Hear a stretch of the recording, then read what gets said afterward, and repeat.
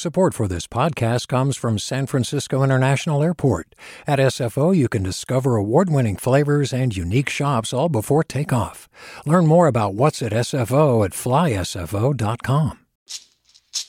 Hey, it's Glenn Washington from Snap Judgment. And if you love what you're hearing, and I know you love what you're hearing, please consider becoming a KQED member. Get special access to cool events, behind-the-scenes footage, and so much more. Plus, you'll sleep better at night knowing you did your part for the community you depend upon. It's in you. Please be in it. Visit donate.kqed.org/podcasts to sign up now. That's podcast with an S. Thanks. From KQED.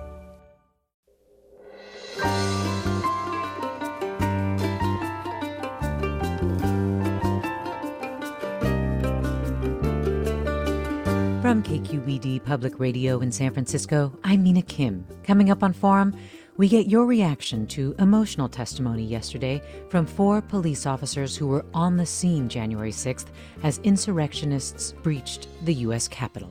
During those moments, I remember thinking there was a very good chance I would be torn apart or shot to death with my own weapon. I thought of my 4 daughters who might lose their dad. We look at where the House Select Committee investigating the deadly Capitol attack goes from here and the struggle to hold the insurrectionists and their enablers accountable. Join us.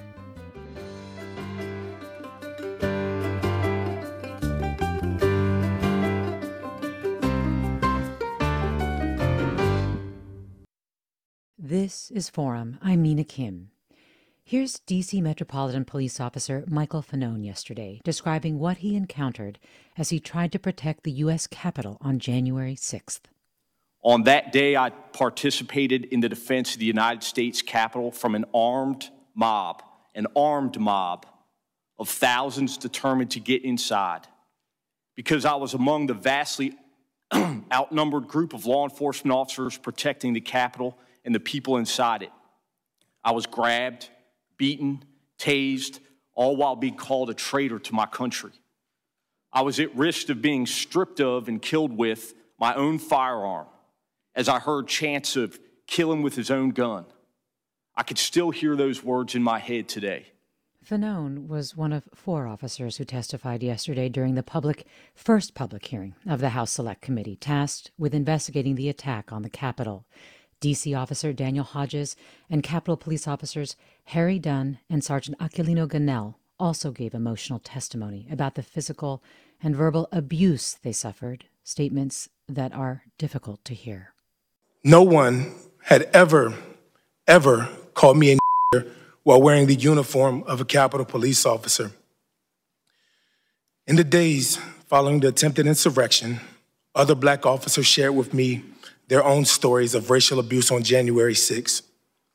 One officer told me he had never, and in his entire 40 years of life, been called a to his face, and that streak ended on January 6th. A chaotic melee ensued.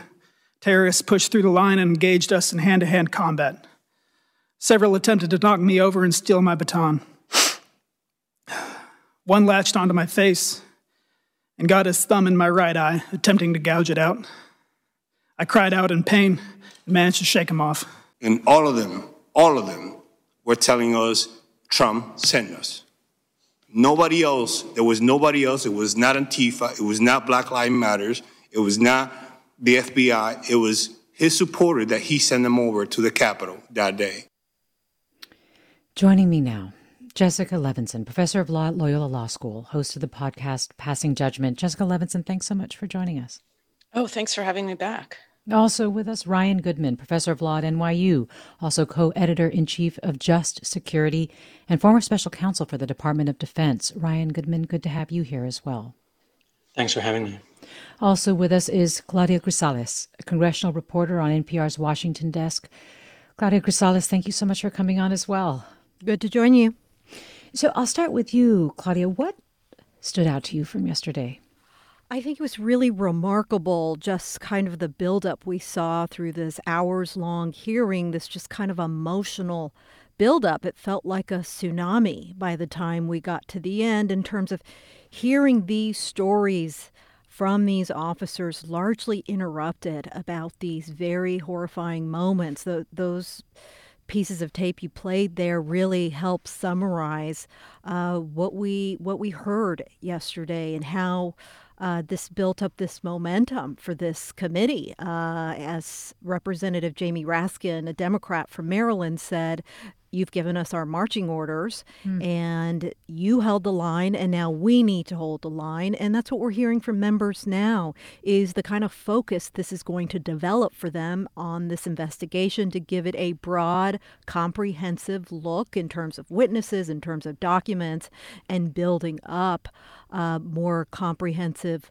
probe into what really happened on January 6th, what went wrong. Yeah, and you bring up Raskin. I mean, this clearly had a strong effect on lawmakers. You saw Republican Adam Kinzinger and Democrat Adam Schiff both getting emotional. Exactly, the two Adams. Yeah, Schiff joked about that. The Democrat joked about that. This is the chairman of the House Intelligence Committee, saying that this triggered this level of emotion from these members, and this is many months later. Yeah. Jessica Levinson, what effect do you think having the officers testify and tell their stories, what effect do you think it has? For those who are listening, which unfortunately I think is a huge caveat, it has an enormous impact. I mean, it is, to me, it's just impossible that you could actually sit there, look at what the officers are saying, listen to what they're saying, and think that this was, I mean, what are some of the lies we've heard? That this was just a typical day with tourists walking through the Capitol, that this is a love fest.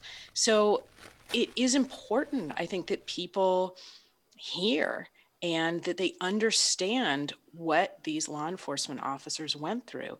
And to the extent that we claim in this country that we support law enforcement, that we care about those who protect us, then I think it's really important for the American public also to see what they were put through and why.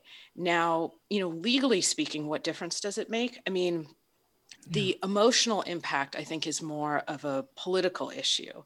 What actually happened to them is more of a legal issue. But I think it's absolutely important that you had them come, you saw their reaction, you saw how they were continuing to struggle emotionally. And it, I think, really should raise the question for the American public: why wasn't this a bipartisan investigation? Why has this, like everything else in America, also become a partisan issue? Yes. And Ryan Goodman, if you want to share your impressions of yesterday, you can as well. But I'd also love for you to similarly put it in the context of what the committee is charged with doing. So I do think it kind of dovetails with what the committee is charged with doing, because it does, in a sense, give the committee its marching orders and supercharges them in a certain way. I thought that yesterday was powerful in the ways in which the officers, kind of present themselves as a moral force. And there's some similarity there between that and the 9/11 families as a moral force that pushed the 9/11 Commission to be more aggressive in its investigation and the like. They were always there in the background. So I think to have put the officers first as the stage setting was really important to that. And to see the officers themselves say things like, one officer, Officer Ganell, said, we're not looking for recognition. We're not looking for medals. We're looking for accountability and justice. Yes. And that's what this select committee is supposed to do, and looks like they're very well geared up to do, which is find out what exactly happened on January 6th. What was the president doing on January 6th in terms of when he saw the assault take place, but also what led up to January 6th, what mobilized Americans and militia groups and extremists like them to think that they could engage in this kind of outrageous conduct. One of the aspects that I think is important for listeners to understand is just how broad the mandate is, and I think in a very good way. The mandate, even explicitly in its text, refers to how social media, for example, played a role in the organization of some of the extremist groups that went into the Capitol and in the radicalization.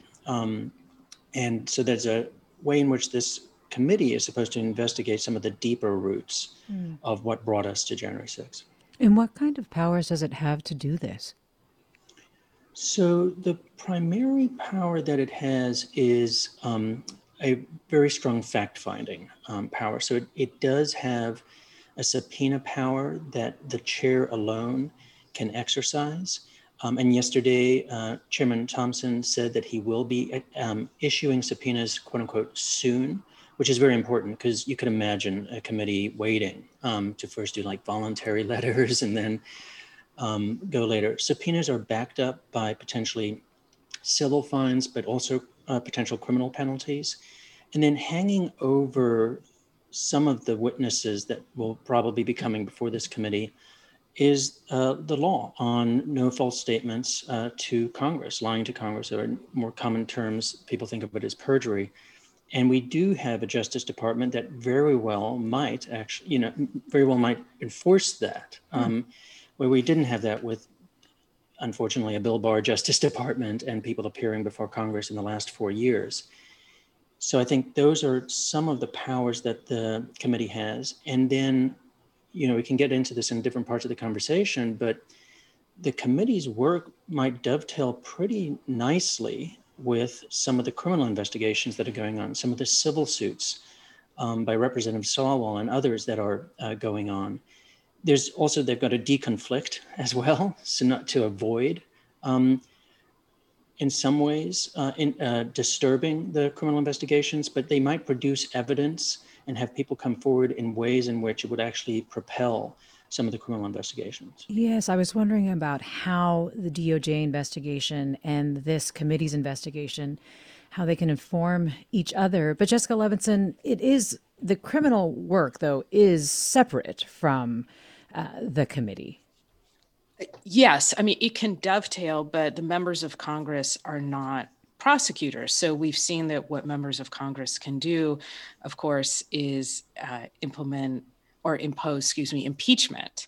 But in terms of, you're not going to see, Adam Schiff, even though he's a former AUSA, walking into a criminal courtroom. But absolutely, you could have Congress and you could have the Department of Justice working in concert. I mean, as Professor Goodman just mentioned, these are still going to be subpoenas that are issued. People will still be speaking under oath. And there are a whole host of ways that these two investigations could weave together. But no, this is separate. This is really a fact-finding mission. They do have the force of law in terms of issuing subpoenas, finding information, asking people to testify under oath.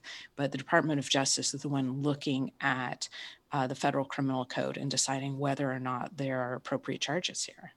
We're talking with Jessica Levinson, professor of law at Loyola Law School. Also, Ryan Goodman is with us, professor of law at NYU, also co-editor-in-chief of Just Security.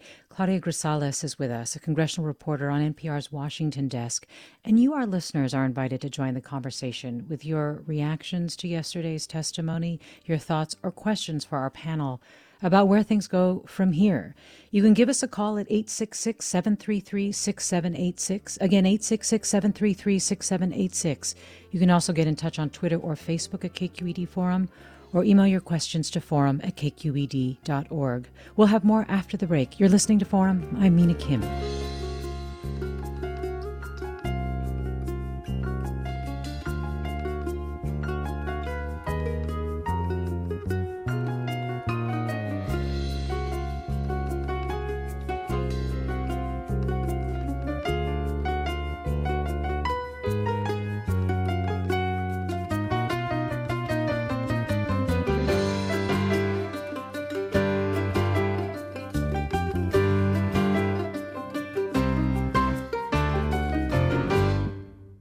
Support for Forum comes from San Francisco Opera. Set 10 years after a school shooting, the critically acclaimed opera Innocence takes us into a complex emotional journey where our understanding of innocence and guilt is constantly upended.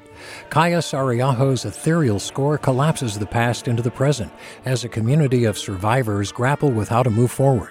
Don't miss the highly anticipated American premiere of Innocence, June 1st through 21st. Learn more at sfopera.com. You're listening to Forum. I'm Mina Kim. Here's Republican member of the House Select Committee investigating the January 6th attack on the Capitol, Liz Cheney.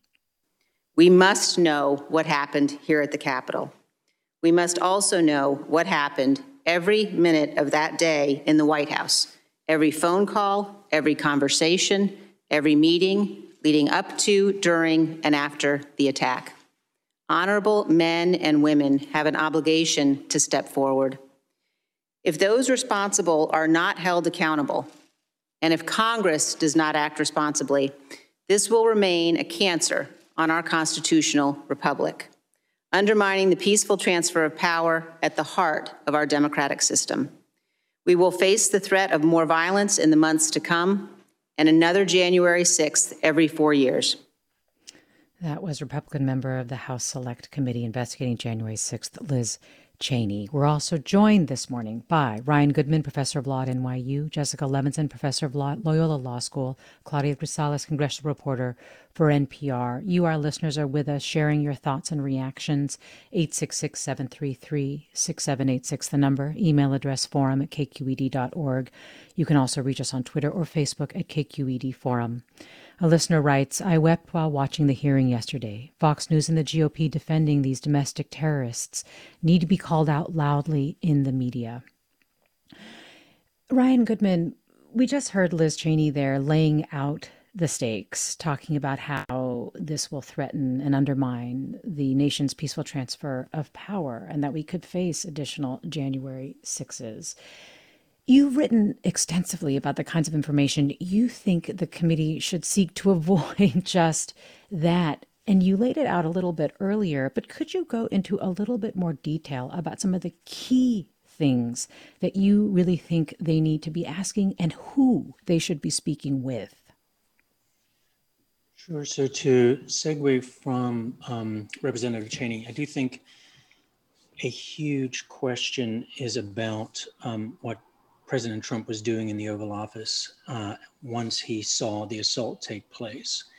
And to some extent, we all know the answer to that.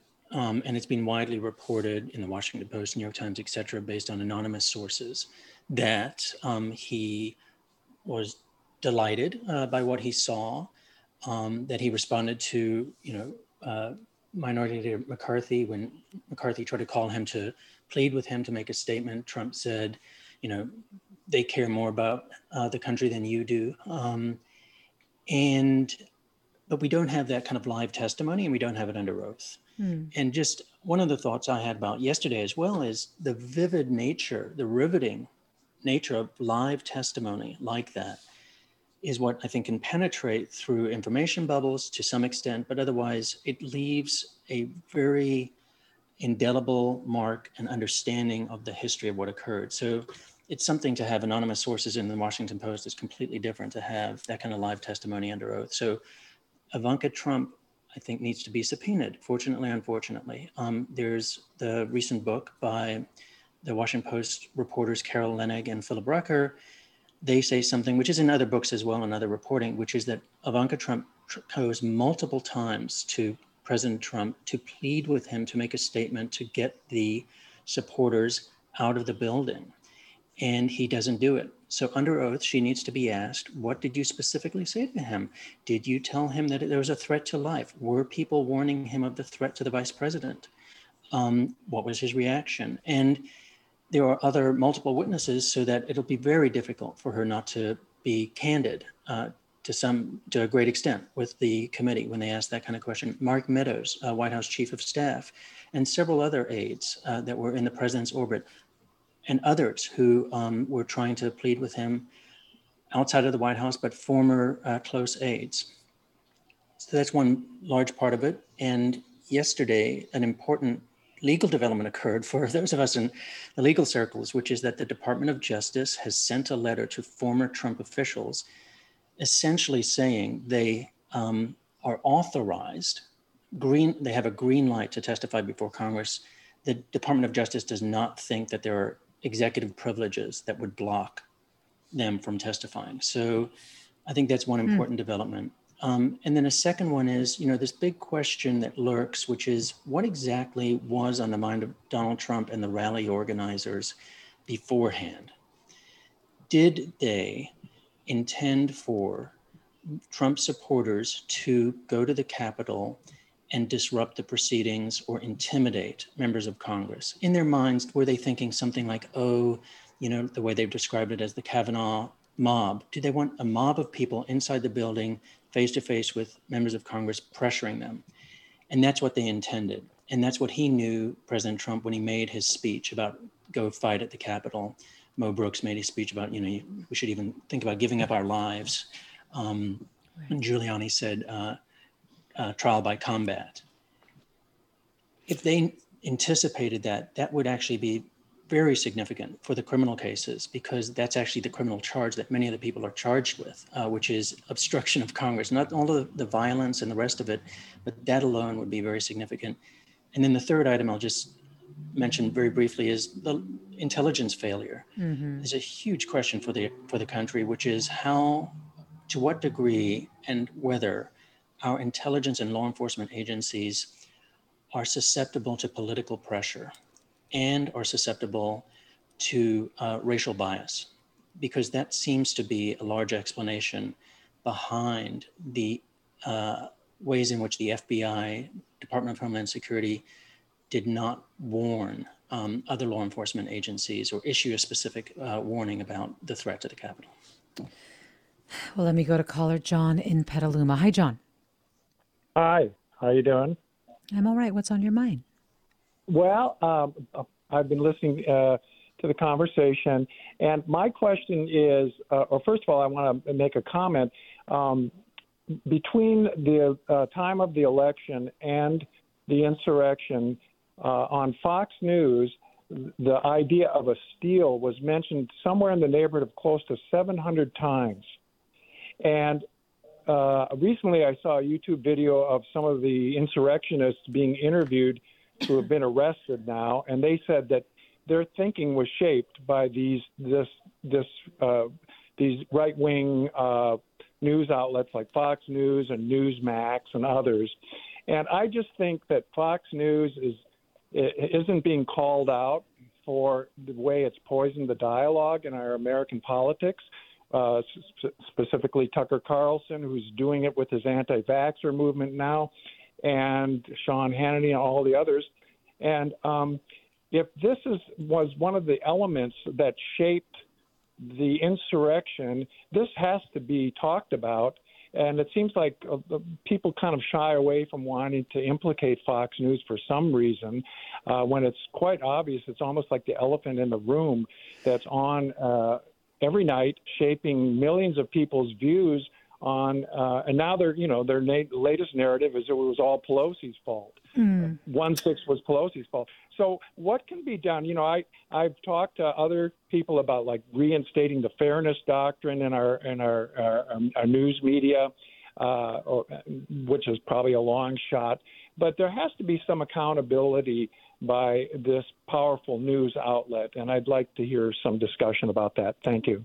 John, thanks. And also to your point about the fact that there is a change in message right now among Republicans to try to say that this is Pelosi's fault. Mary writes, I was in tears yesterday listening to the testimony of the 4 police officers, so I called Kevin McCarthy's office and expressed my dismay that Kevin McCarthy went back on his original assessment of the January 6th insurrection. Why is McCarthy so enamored with Trump? I mean, Jessica Levinson, obviously this committee is operating in a hyper-partisan environment, a media landscape as well that John is discussing.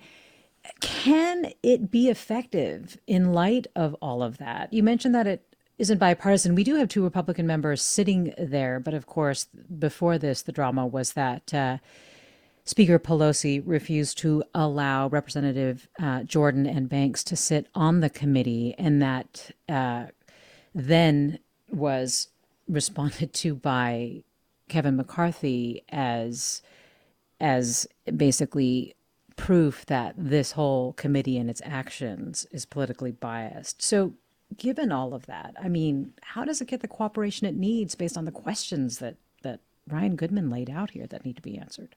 Oh my gosh, such a good question. And apologies if I said it's not bipartisan as opposed to something like it's a qualifier, like it's not truly as bipartisan as frankly it should be. I mean, I know I've said this before, but the idea that people attacking the Capitol and threatening the Capitol Police should also be something through which we view through a partisan lens really shows us where we are in America in 2021, right? I mean, what on earth does this have to do with your view of tax policy or immigration reform or environmental regulations?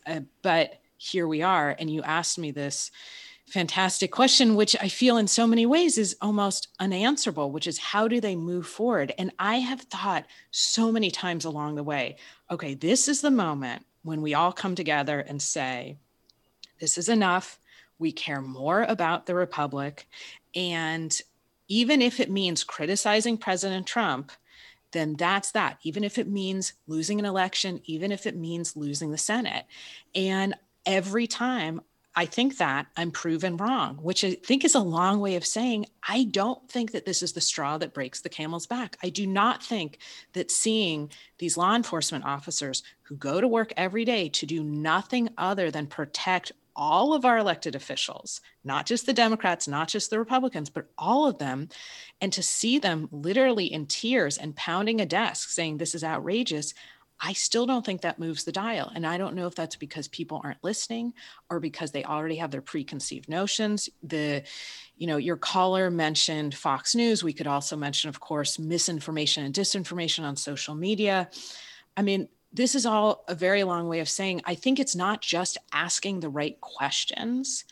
It's getting people to listen. We used to all read from the same script, listen to the same places. We're in such silos right now. I think one of the biggest thresholds to clear when it comes to this committee, when it comes to this special committee, is just getting everybody to hear what is said. Claudia Cristales, can you give us some insight into what you're hearing from congressional Republicans? For example, it's been called basically a boycott, that they're boycotting the investigation, save these two Republicans who are very much now on the outs with most of the party. What are you hearing about the justification for that? Yes, there's definite frustration that Republicans largely are expressing, and this goes back to the battle whether to create a 9/11 style commission. Republicans just were not fully on board with that, so this select committee was the next step for House Speaker Nancy Pelosi.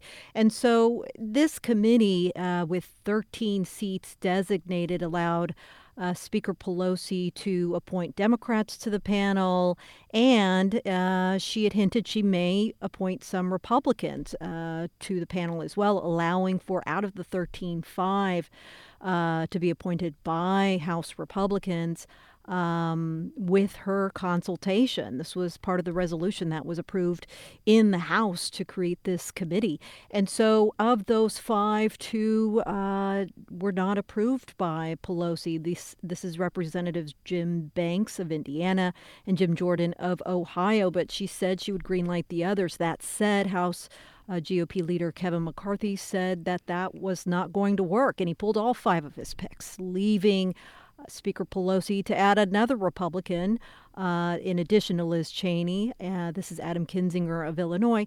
So Republicans have said, fine, we're not going to take part at this point, and they held kind of their counter-programming press conference yesterday before the committee met and raised a lot of questions in terms of Democrats, in terms of House Speaker Pelosi and their role in the security of the Capitol, perhaps kind of raising these questions about Pelosi played a role here with some of the issues with security. So it seems like that is the direction some of these Republicans want to go in now, is to aim the target at Democrats and what role they played in terms of these weaknesses we saw play out on January 6th. And another listener brought up California's Kevin McCarthy. Can you just help us understand his strategy, why the political risks are so high?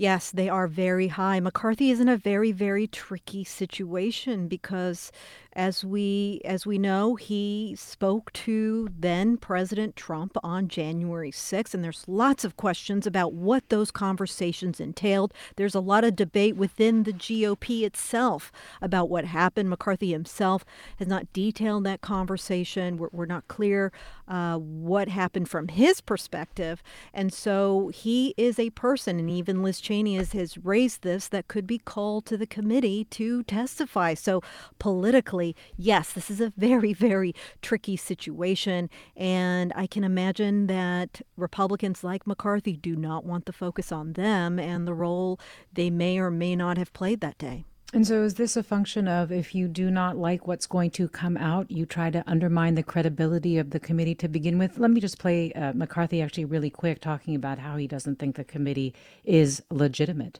This panel has lost all legitimacy and credibility. And it shows exactly what I warned back at the beginning of January, that Pelosi would play politics with this. So is that what you think is driving some of this as well? Well, that is something that Democrats and even some Republicans like Liz Cheney will argue, that McCarthy is sabotaging this investigation by trying to distract from looking into the facts of that day. And so, yes, there is an argument out there that this is part of the motivation, that McCarthy does not want to take center stage here. Well, let me go to caller Shamar in Oakland. Hi, Shamar. Hey, good morning. Thanks for taking my call. Sure. So I haven't been to a protest since 2009 after Oscar Grant was murdered. But I've watched how large-scale social justice demonstrations have played out the past few years, even thinking about as recently as last year. And I think if you'd ask the police for testimony after any of those incidents, we'd hear the same sob story. We were terrified and require even more resources to do our jobs, quote unquote. Frankly, the videos that have circulated of police mulling around in January don't really tell the same story as the testimony we heard. We never hear anything about the unarmed woman who was killed in an officer-involved shooting that day.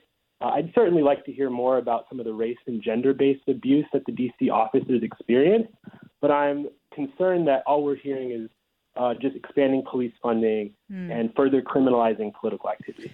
Well, Shamar, kind of in a similar vein, Wallace tweets, I want to hear from more officers, especially the ones who opened the barriers. Ryan Goodman, is this a good line of inquiry? So I do think that it's an important line of inquiry for the broader question, which is about something that I think has to be foregrounded. White supremacy is part of it. So that was foregrounded by the testimony of some of the officers yesterday, especially, some of the clips that were played at the beginning of our conversation, and the ways in which the crowd was treated with kid gloves by some of the officers. Many people will remember the footage of one of the rioters being escorted very gently down the stairs after she had been inside the Capitol, which is a federal, committing a federal crime, which is very different than you might think people are otherwise treated and have been treated, for example, in some of the summer 2020 protests. And, a very significant question is about the law enforcement failure and the treatment of some of the rioters during that. And then in the reverse, why some of the rioters thought that they could be that aggressive, from the very first images that many of us saw, where you have these rioters, an angry mob of primarily white people thinking that they can spit fury into the face of police officers with impunity. We'll have more after the break about the congressional hearing investigating January 6th. Stay with us. I'm Mina Kim. We've all got those parts of our house where the internet just won't go. Well, if you had wall-to-wall Wi-Fi from Xfinity, you could worry less about dead spots. Because with wall-to-wall Wi-Fi from Xfinity, you get fast speeds, reliable connection in every room, and power for all of your devices, even when everyone's online. That's wall-to-wall Wi-Fi only with Xfinity. Restrictions apply, not available in all areas. Actual speeds vary.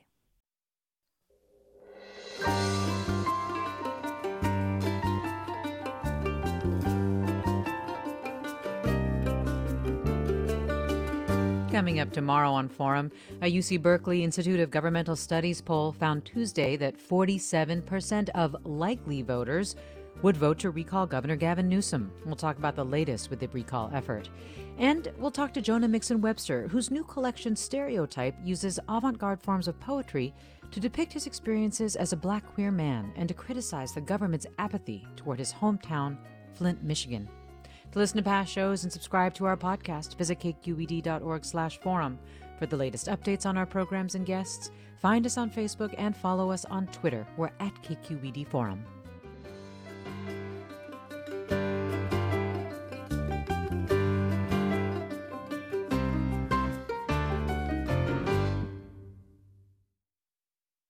Welcome back to Forum. I'm Mina Kim. We're talking about yesterday's congressional hearing on the January 6th Capitol attack with Jessica Levinson of Loyola Law School, Ryan Goodman of NYU, also co-editor of Just Security and former special counsel for the Department of Defense, Claudia Grisales, congressional reporter on NPR's Washington desk. And you, our listeners, are with us. And let me go to Janova in Ventura. Hi, Janova.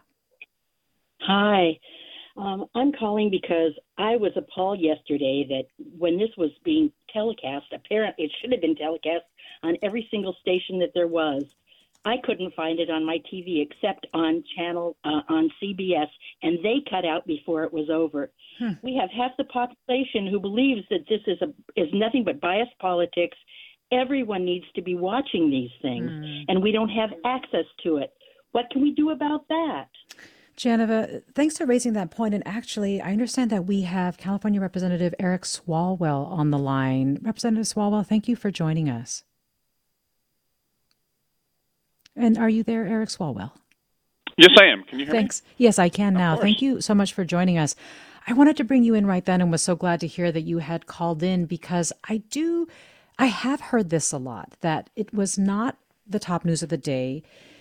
It was not played on a lot of media outlets. And as the day progressed, it quickly did drop from the headlines. What is your reaction to this? What do you think it will take to make this something that the nation really focuses on in terms of its threat to democracy? It'll take all of us and people like your listener who just called in. You know, democracy nearly died on January 6th. And I saw that front and center as I was on the House floor. And the overwhelming emotion that I had was it can't end this way, that we're too great of a country for the final chapter to be a mob overrunning the government and overturning an election. And because of the heroes who were on the front lines, the men and women of the police and the National Guard who defended the Capitol, it was saved. But the larger point is that democracy is on life support right now. And what we do in these important hours, whether it's cementing the truth of what happened on January 6th or making reforms to ensure that something like that never happens again, it's so critical. And so whether it's, media, us as lawmakers, or even just everyday citizens, democracy is not a nebulous concept. It's our right to vote, our freedom to work, our freedom to be educated, our freedom to worship, our freedom to dream as individuals. And we have to do all we can to preserve those freedoms. You have sued former President Donald Trump, Representative Mo Brooks of Alabama, Trump's son Donald Trump Jr., and other associates, Giuliani, and so on. Why are you going through this channel? What are you accusing them of? It's for accountability. And the suit alleges that Donald Trump and Brooks and Don Jr. and Rudy Giuliani incited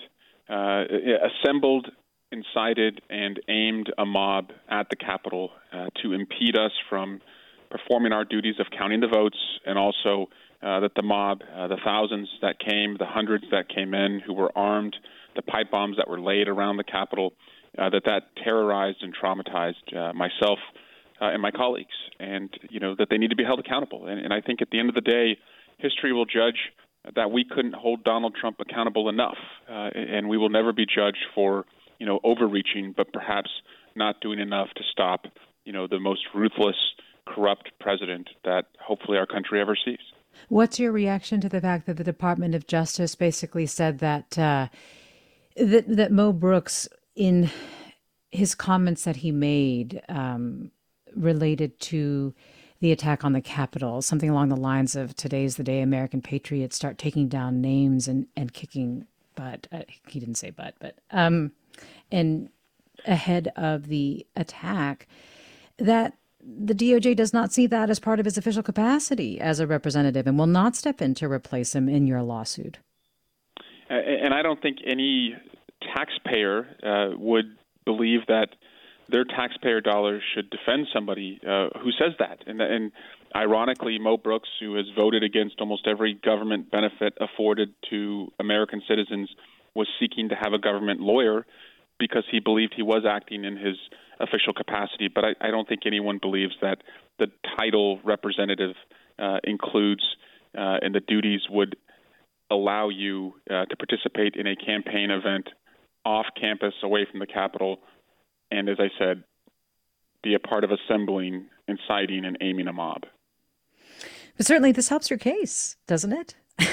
Well, again, I'll leave it to the judge to decide on that. Again, it certainly is the case that we are making in what we have filed with the court.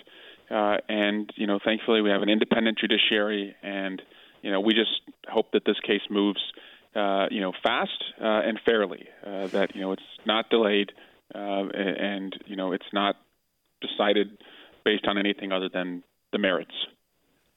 Before I let you go, Republicans are claiming that Speaker Pelosi bears some blame for the attack on the Capitol. Congressional leaders do hire the law enforcement personnel responsible for Capitol security. What is your reaction to that? It's such nonsense. It's an effort to erase what happened that day. It's also so convenient that they're excluding Mitch McConnell in their blame because he, at the time, was the leader of the Senate. And again, I don't remember, as Trevor Noah of The Daily Show said, he forgot that Nancy Pelosi, led a rally to install Nancy Pelosi as president and asked her supporters to go to the Capitol. But no, that's what Donald Trump did. He's the one who's responsible.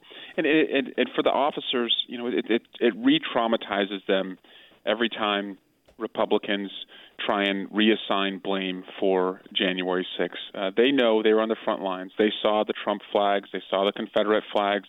They heard the chants of hang Nancy Pelosi, hang Mike Pence. They know who was responsible. And in any effort to rewrite that or erase that is so insulting and traumatizing to them and sets us back as far as where we need to be to defend this Capitol and make sure it never happens again. Do you think this committee, this House Select Committee investigating that attack, should bring former President Trump in?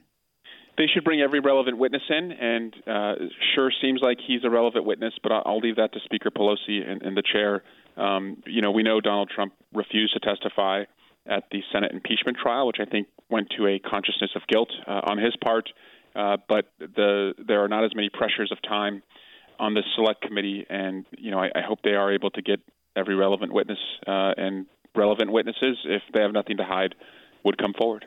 East Bay Representative Eric Swalwell represents the 15th District of California. Thank you so much for talking with us. My pleasure.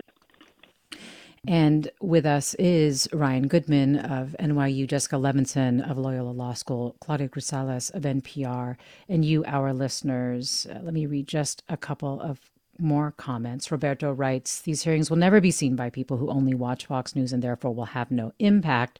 Just last night, Tucker Carlson said that this had nothing to do with race and insinuated that the FBI's responsibility for this attack should be the primary question. Our media is tailored to our tastes and opinions in ways it never was before. This listener writes, I was brought to tears by the officers recounting the sacrifice and suffering on their and their colleagues' behalf. This very idea that a fellow American would actually try to gouge out an officer's eye or worse, kill another with his own gun chills me to the bone. I have no idea how we got here, but every measure must be taken to ensure that this never happens again, no matter where the trail of accountability leads. And let me go to caller Patrick in Oakland. Hi, Patrick. Go right ahead. Thank you so much. I have a question and just a quick comment. And thank you to the guests for sharing their legal expertise. I guess the question I have about this committee, the last committee I recall is the 9/11 Commission.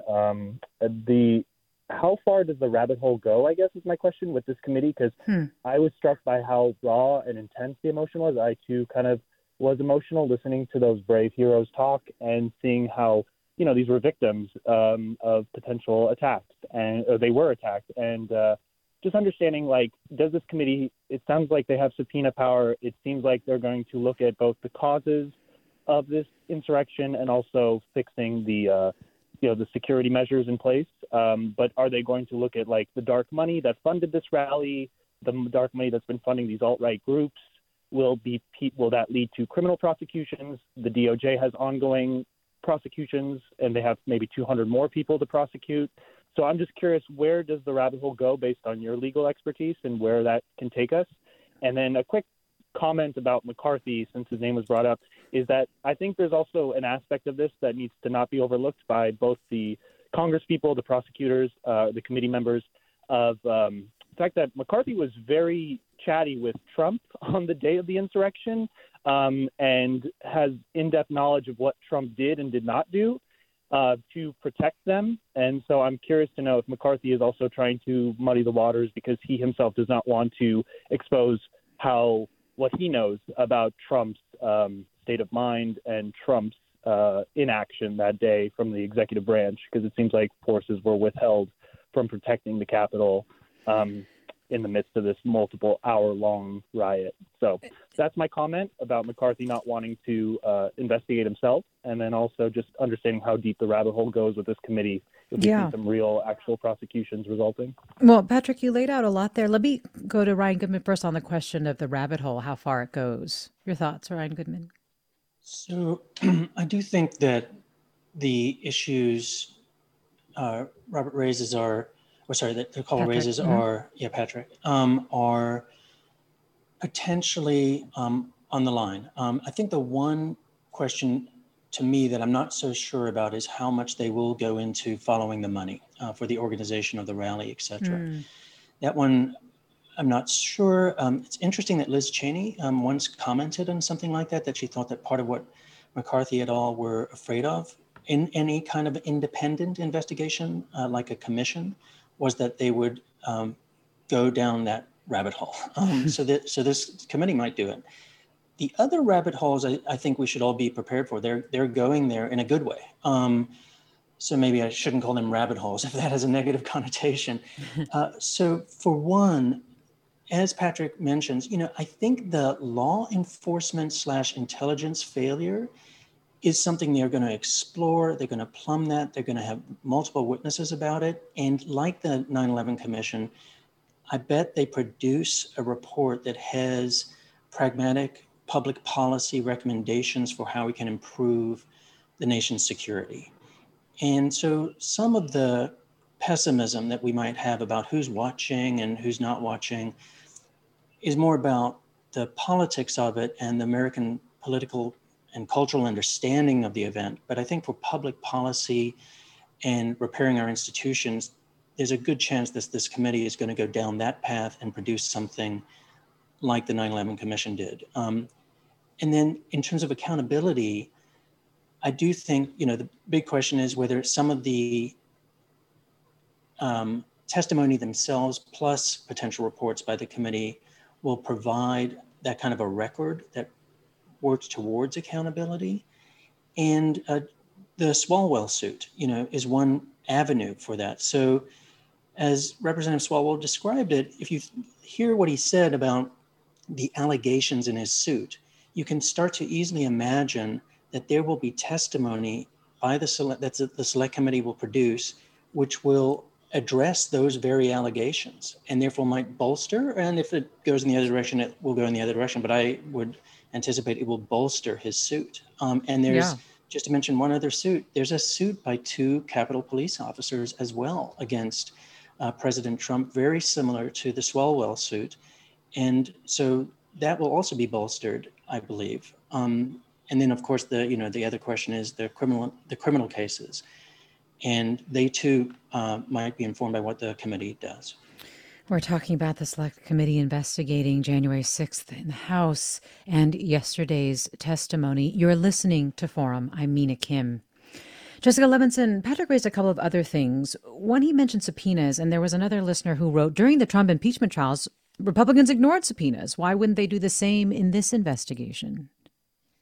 I just finished teaching constitutional law over the summer, and we were talking about subpoenas, and we were talking about the separation of power. And we brought up, so I'm going to use a lot of words to say, gosh, this is another fantastic question. And do we know the answer if people just refuse to respond to subpoenas? I mean, we have a couple of answers, which is that, in fact, Congress does have, although very rarely used, inherent power to basically sanction people. Now, I'm going way too broad over that.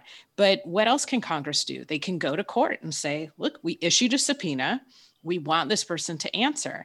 Now, we've seen not just in the impeachment, but we've seen in other investigations, for instance, of President Trump and the Trump administration, that takes a long time. And then it becomes a political calculation of, do we want to wait for a court to say, yes, you have to respond? The person who received the subpoena then says, no, I don't. I think I'm going to appeal this. And we can see how long that particular process takes. I think one of the things that we saw during the Trump administration is it really was a stress test on so many of our norms. And one of our norms is when you get a subpoena, you respond to it, and typically through a process called reconciliation, where, you don't answer everything that you were asked. Maybe you don't give all of the documents, but you come to some sort of agreement. Okay, here's what I'm going to talk about. I'll show up on this day.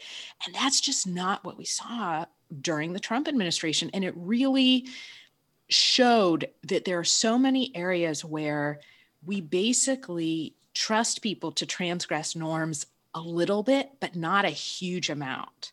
And so that's a very long way of saying, if Congress decides to go through the process of not, sending the sergeant in arms to go round somebody up, but to go through the court system, that could take a long time.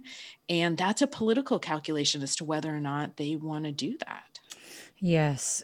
Claudia Gonzalez, do you know when the next public hearing is of this committee?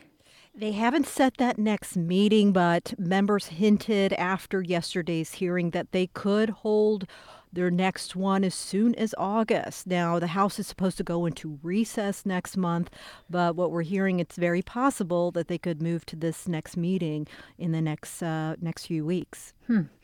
So Tina tweets, if January 6th wasn't enough to turn the dial or break the camel's back, what in God's name will be? As those incredible officers said, this is about our democracy and whether it lives or dies. Trump planned and executed a coup that was thwarted.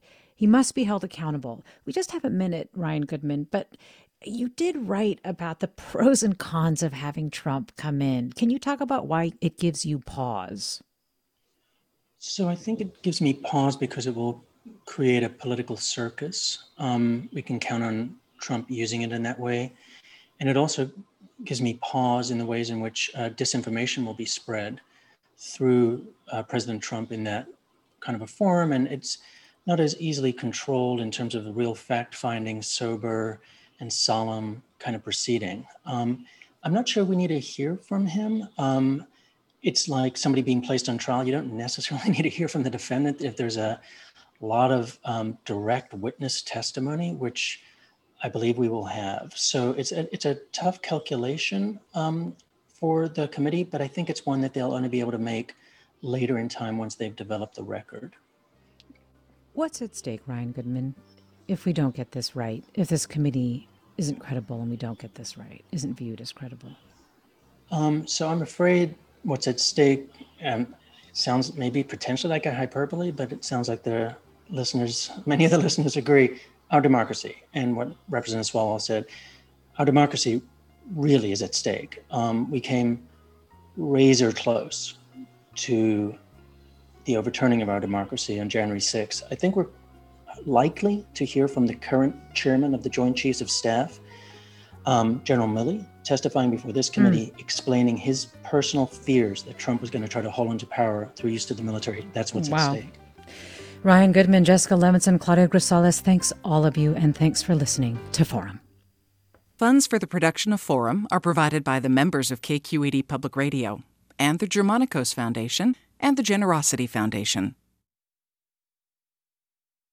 Support for Forum comes from San Francisco Opera. Set 10 years after a school shooting, the critically acclaimed opera Innocence takes us into a complex emotional journey where our understanding of innocence and guilt is constantly upended.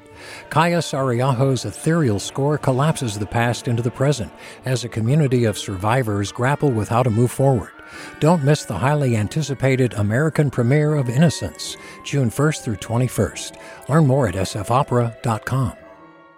We've all got those parts of our house where the internet just won't go. Well, if you had wall-to-wall Wi-Fi from Xfinity, you could worry less about dead spots. Because with wall-to-wall Wi-Fi from Xfinity, you get fast speeds, reliable connection in every room, and power for all of your devices, even when everyone's online. That's wall-to-wall Wi-Fi only with Xfinity. Restrictions apply, not available in all areas. Actual speeds vary. All over the country, we need to improve reading in Wisconsin. Schools are changing the way they teach reading. I'm calling for a renewed focus on literacy. We have gotten this wrong in New York and all across the nation. And it's happening because of a podcast. I think your podcast has changed my life. And I'm going to share this podcast with everyone I meet. Sold a Story investigates how teaching kids to read went wrong. New episodes of Sold a Story are available now.